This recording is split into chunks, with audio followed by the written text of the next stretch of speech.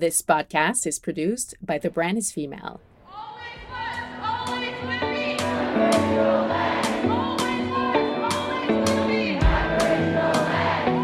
Tansei, hello. My name is Shayla Stonechild, and welcome to the Matriarch Movement podcast. I'm speaking to you from the unceded traditional territory of the Musqueam, Squamish, and Tsleil-Waututh people.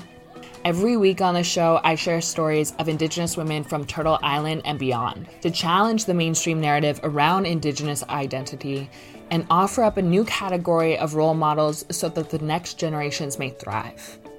We'll put a spotlight on issues facing Indigenous women and explore how we can reclaim our voice, our body, and our spirit and our power that have been silenced and stolen throughout history and humanity.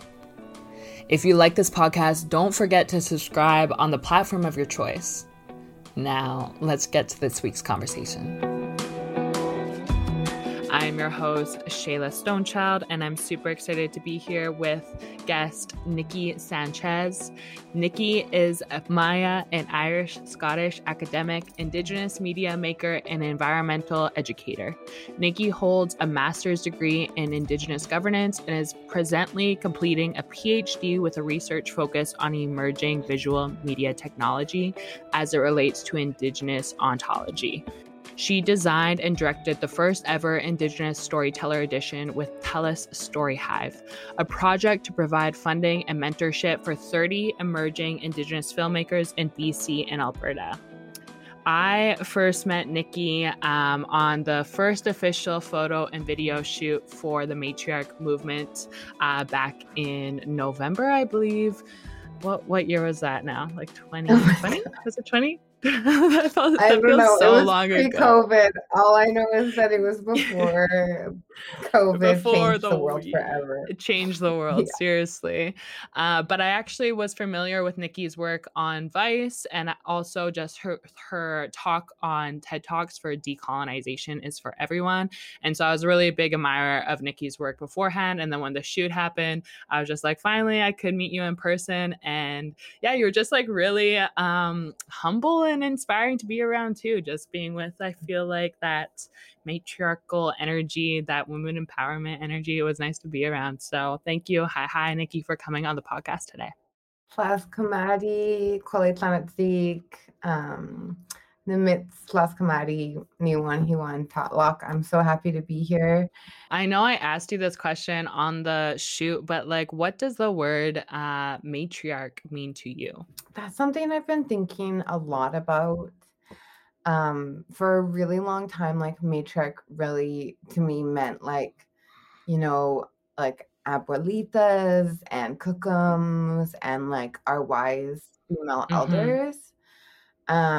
But more and more, I feel like matriarchy is a state of like being and becoming. And as we grow, and like I use the term like women and non-binary and two-spirit, like as we grow as life givers and we begin to tend to the life around us, I think that is the becoming of matriarchy. So I think that we are always like coming into our matriarchy, and there's many phases of it, but I really see like even like little ones, that moment that they have self-awareness that they need to take care of like ones who are littler than them, or that they need to like be gentle with an animal, like that. I feel like that process of tending to life and caring for life is the process of matriarchy.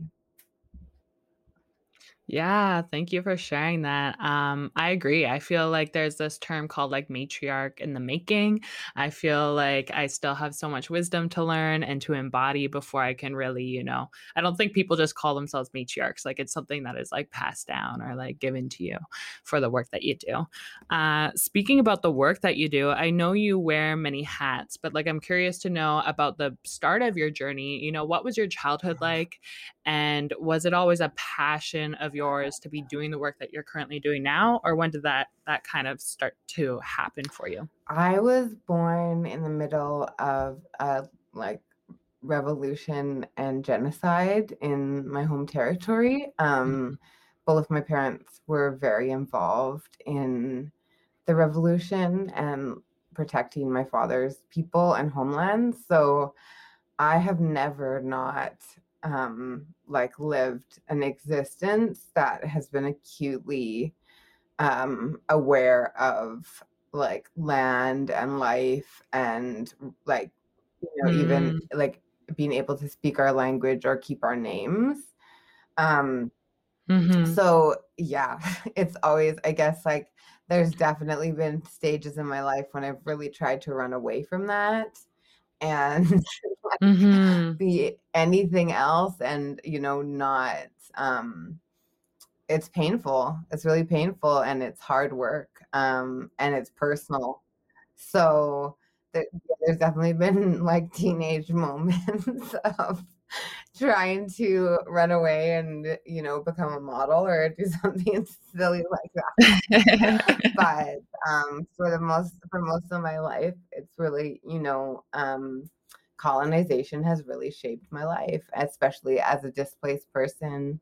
Like my indigeneity comes from the South, and I've spent the majority of my life here on Lekwungen territories. And so I've always been acutely aware of like not only indigeneity, but indigeneity in diaspora and how colonization has moved indigenous people like into different parts of our territories and off of our territories and separated us from our homelands as well. Like it's for me, returning to my homelands is not an easy thing to do. Right.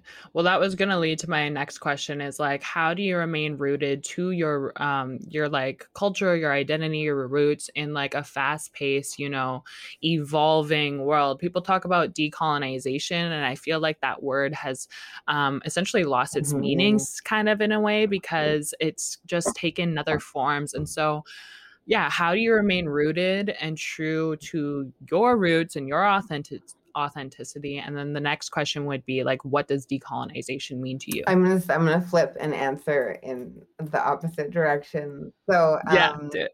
because it makes more sense in my mind. So colonization, I believe I'm quoting Glenn Coulthart, but colonization is not an event, right? Like it was never one thing that happened. Colonization is a series of events that continue and change form and change through policy and change through publicity. But colonization, like since its onset, has never ended. It has only continued and changed its many masks and its many guises. Like I would argue that even right now, colonization is masquerading as reconciliation here in Canada. Right. And so in that exact same way, decolonization is a process. Like it's not an event. Like you can't decolonize. Like I try to decolonize, but if I don't practice decolonization, I like there's the system is I live in a colonial system. And so if I'm not constantly acting against the forces of that colonization, then I am becoming part of the colonial system. So for me, decolonization is like daily acts of resistance and daily acts of defiance. And like just for me, just like choosing to use my language, I'm not a language speaker. I'm like a language learner, and I would be like a kindergarten language learner if I was going to be classified in that way. But I insist on using my language because it makes people uncomfortable to remember that there's other languages that are spoken. It makes people uncomfortable not to have English be the dominant language in the room and to have their worldview catered to. And so, yeah, there's lots of ways that I practice decolonization, but it's a constant, like it is constantly like a battle of self-awareness and like really holding myself accountable, because there's other days where it's like, I'm tired and, I'll like consume media or I'll consume food that is really problematic. And, Mhm. unless I'm constantly self-aware in that way and practicing that resistance, it just becomes so the Mhm. forces of colonization and globalization are so powerful that it's really difficult, So I give everyone props. Um, to who like because I know we're all working at it, and it's a process, and I don't think like, I can't wait for the day that we're no longer having to put all of our energy towards decolonizing, and we can actually be focused on indigenizing, and I think for some Mhm. folks, like, that's where they are, folks who have grown up Mhm. in their communities, folks who, have access to their lands and their language and their ceremonies, they, get to do the work of indigenizing and carrying the culture forward, and I think for folks like me, who are displaced, like, my work is decolonizing and my work is making space, um, so that the people who are closer to the fire, have that ability to indigenize. I think you touched on a really big point, and that's just like we can come to a place of burnout. I feel like burnout for me has been the leading cause of why I'm not like on the front lines or I'm not going out. It's because like I'm literally so tired just from holding online Yeah. space that I can barely hold space for myself. And so when people are, trying to decolonize or indigenize things, what are things when you are feeling completely burnt out that bring you back to your power and allow you to reclaim like your authenticity and your health, Mhm. really? Like, so you don't keep burning yourself out. Do you have practices that keep you I balanced? do, and, I wanna be really real with everyone that, that too is a practice, and, I have coping mechanisms, and I have wellness practices, and, at different times, I reach for different things, and um I just really want to be authentic with, um, everyone who hears this, that they know that, Mhm. sometimes our survival looks like our coping mechanisms, and that's okay. We don't survive Mhm. Yeah. 500 years of Well, and I think genocide that's and like get to, walk away and just have, make perfect life choices. So, for me, right. on the days where I can access what self-care looks like, for me, that looks like being on the land. It looks like, um, singing my songs, singing songs that have been given to me, using medicine, and ceremony if I have access to it. And then, I take those Mhm. things into my, daily life in little bits so that they're really accessible and I can practice them every day. So, I'll sing my water song in the shower, Mm. and yeah, I'll when I am out, just taking my dog for a walk or going to meet someone for coffee, I'll speak to the land in the language of this land, Mm. of Sinchothan here, or if I'm up west, in Nechalanes, I'll speak to the animals in their language and just recognize things. So Mhm. I embed those little practices that maybe nobody else would even notice that I'm doing them, but for me, they're ways to Mhm. reconnect and remind myself that, Mhm. I am more than just, um, a consumer, individual, capital entity, but that I am part of an Mhm. interconnected web of life, and that I'm, spirit just as much as I am a Mhm. body. And Mhm. those little things actually, just those little moments of grace sometimes are the things that, powerfully sustain me through pain and burnout. Mhm. Yeah.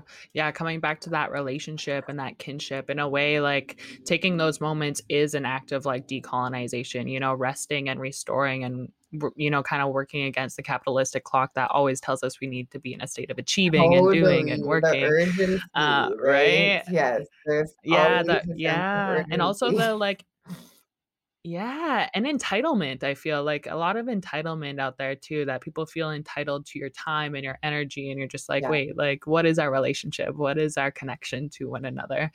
Um, Going back to, your childhood, when did you so I feel like you've always this like, you grew up with, this, like, you grew up surrounded by colonization, like genocide. So it's always been in your blood to like do this work, to do decolonization. But for you, like, how I'm curious to know, how was it like literally going to school in a colonial Mm. system, learning those ways, and then still like, I don't know, I for me, I have a lot of resistance towards working in these systems that are literally just um like forms of white supremacy, I feel like. Totally. So like, right, I'm just like, so I just have so much respect that people are that are like doing the work within the system, but also I'm just like, how do you maintain that? Like, how do you maintain rooted, again, coming back to your roots, Mhm. um, in places and institutions like this? So like, what is I know it's not your job to like continuously educate, but like, what would your advice be to be to a settler that, like, how would a settler begin to decolonize? Hoy. Like, there Watch your TED yeah, there's a talk. lot. I mean, there's a lot there. The very first thing, I mean, and this is like I wrote, like I did the 1, 2, 3 ABCs in my TED talk. So if anyone wants to begin that work, they can just go to YouTube and Check out, type yeah. in Nikki Sanchez, and I'll there drop it the is. link. But I think the first piece is like really knowing who you are and where you come from. And for so long, like work of diversity or inclusion or equity has always been about like, let's learn about the Cree or let's learn about like the Syrians. And it's not about like, it shouldn't always be about like learning about other people's culture and extracting from other people's culture and feeling like you have Mm, moral authority because you tried Ethiopian food. Like, who are you? Like, who mm, are your people? How did you get here? What were the political and mhm, economic reasons that brought you here? Who did you displace to be on the land that you're on? Like mm, the wealth that you've inherited, the wealth that your family holds, everything that all the privilege you've received, mhm, who did that come from?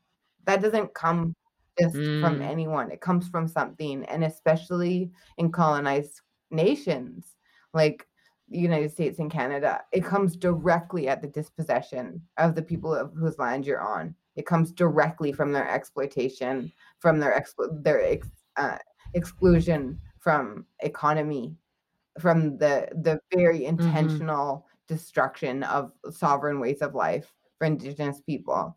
So there's two parts of that. One is, really that healing part of reconnecting with your ancestry and your gifts and all the things that make your life story and your genealogy special and the places where you can really connect to your power and the lands, the homelands, mm, and the home languages that like tell you who you are and about what your purpose is here and about what your gifts are. And the other piece of that is to do the reparations part of healing. Like we don't get to just come to reconciliation. If you are holding land, if you're holding property, if you're holding privilege that was acquired through genocide, through theft of children for over 100 years, through forced exclusion from economic policy, like it's not enough to just acknowledge that. You have to begin the work of giving it back.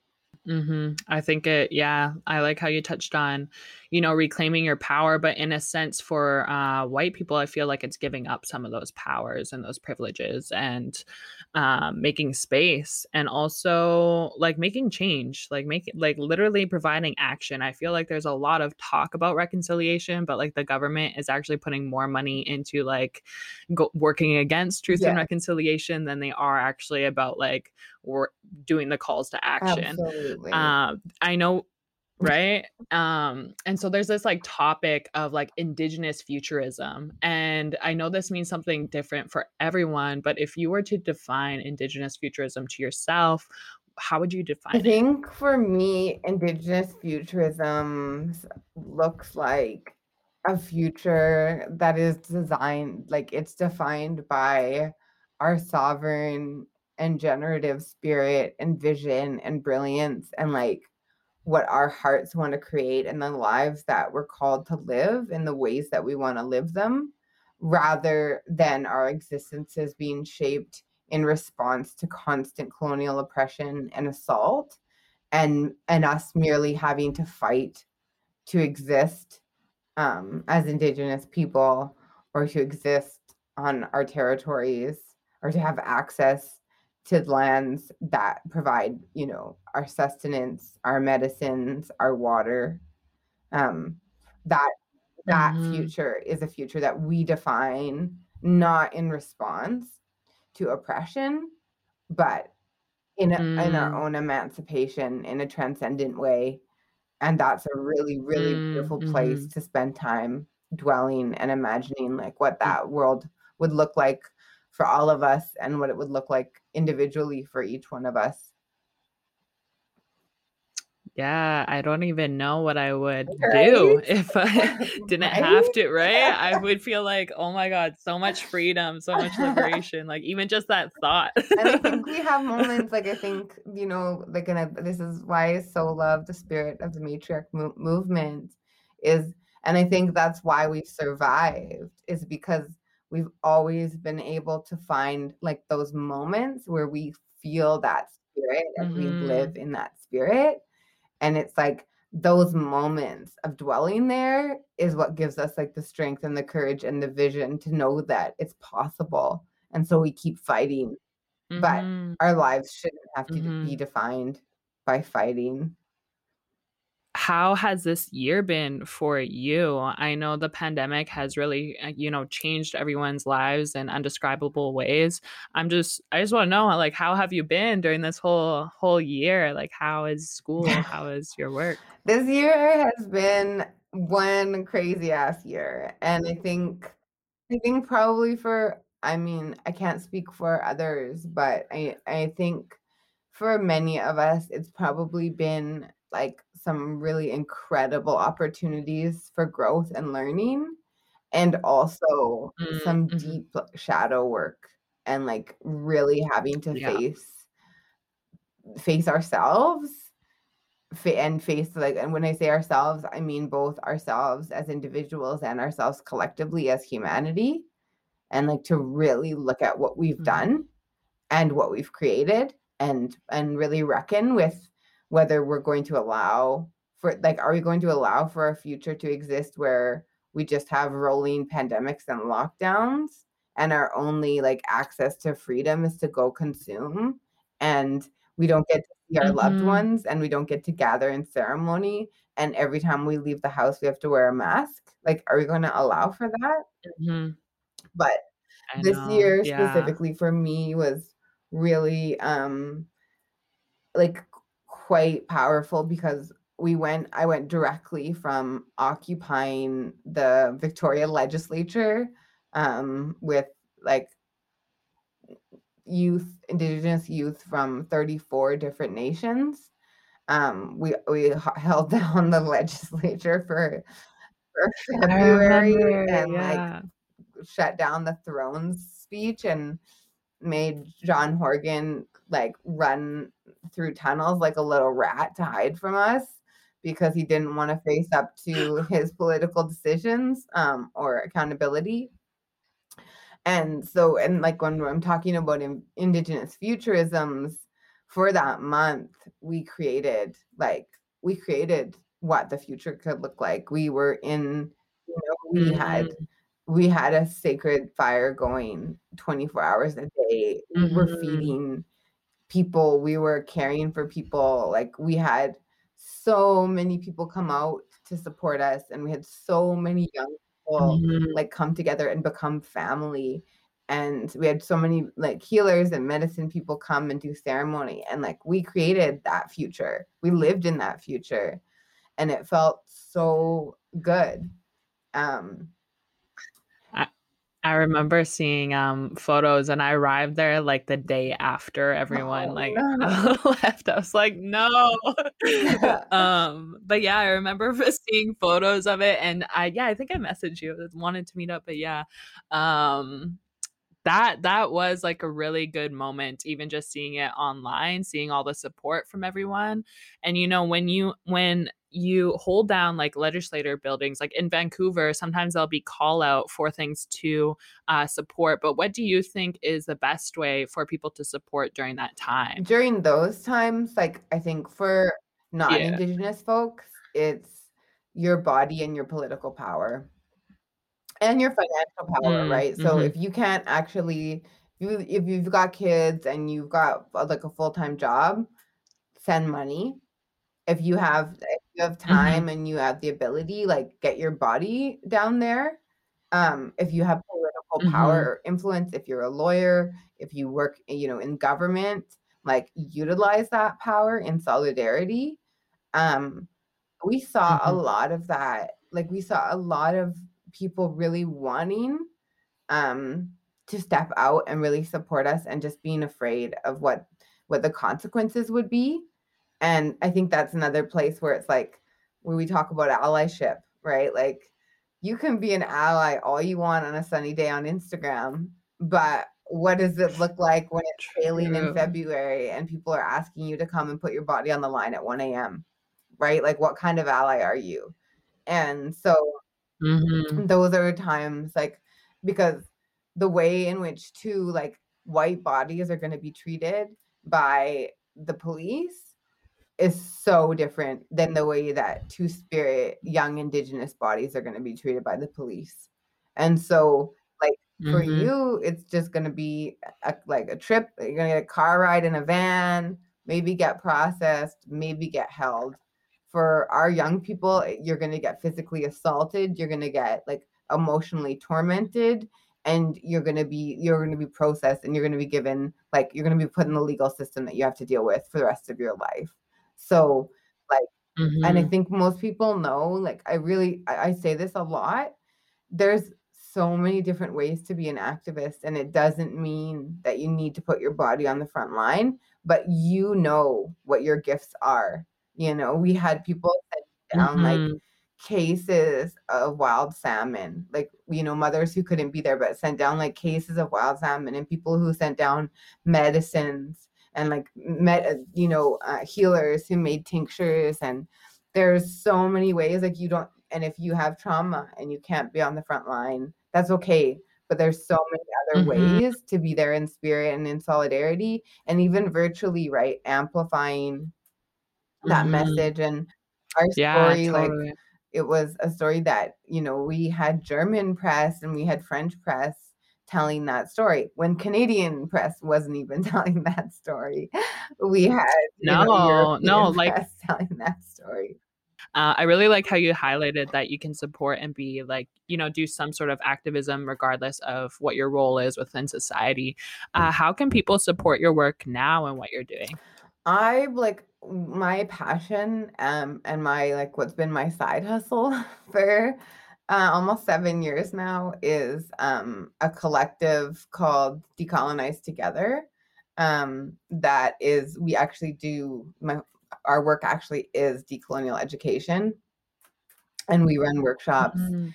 and we'll like do everything from like a 1 day workshop to like a 2 year process with different organizations. That's how the Story Hive Indigenous like Creators Edition was created, was working really in depth with Story Hive and going through a whole decolonial process with them, and seeing their commitment to want to support Indigenous creatives, and them taking all of their knowledge and their skills and their power and their financial ability and co-creating a program um, that was really like accessible, empowering, and culturally relevant for Indigenous creators. And it was such a huge success. I'm actually going to cry because Taryn was part of that program. And like Mhm. like Mhm. if anyone wants to watch his film, they can, like, on Story Hive, and that's, like, a really beautiful Mhm. piece of him that will live forever, and I'm really, really happy Mhm. that he was able to make that and share that with the world before he left us. Mhm. Yeah, like, yeah, I'm gonna start crying too. I was really close to Taryn too. So like, yeah, his death really hit us all. But I think that just shows the power behind telling our own stories and, content creating and using our voices as Indigenous people, because that shows like your spirit will live on in those stories and in those videos and in all that music, whatever you're doing to create. Totally.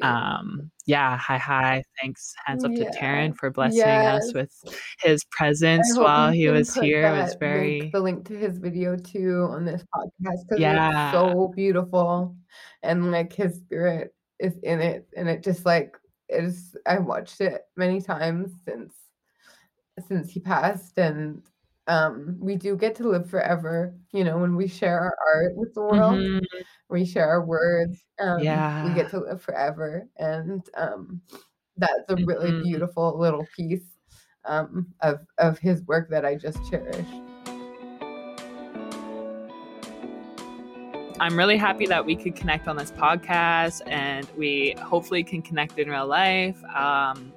Yeah, thank you so much for sharing your space and for sharing your time on here. If you have any closing remarks where people can follow you and support you. Yeah, I think the thing I really wanna say, Shayla, is just, like, to really hold my hands up to you and say Kweli Tlaxcamati and recognize, like, your courage and the energy that you put into putting positivity out through the virtual channels that we have access to, and it's been a real pleasure to speak with you. I hope you enjoyed today's episode and I would love your feedback. Follow me on Instagram at Shayla0H, at matriarch.movement, and don't forget to subscribe on the pod platform of your choice and review and rate where possible. I'll be back in a week. Hi. Thank you so much for tuning in.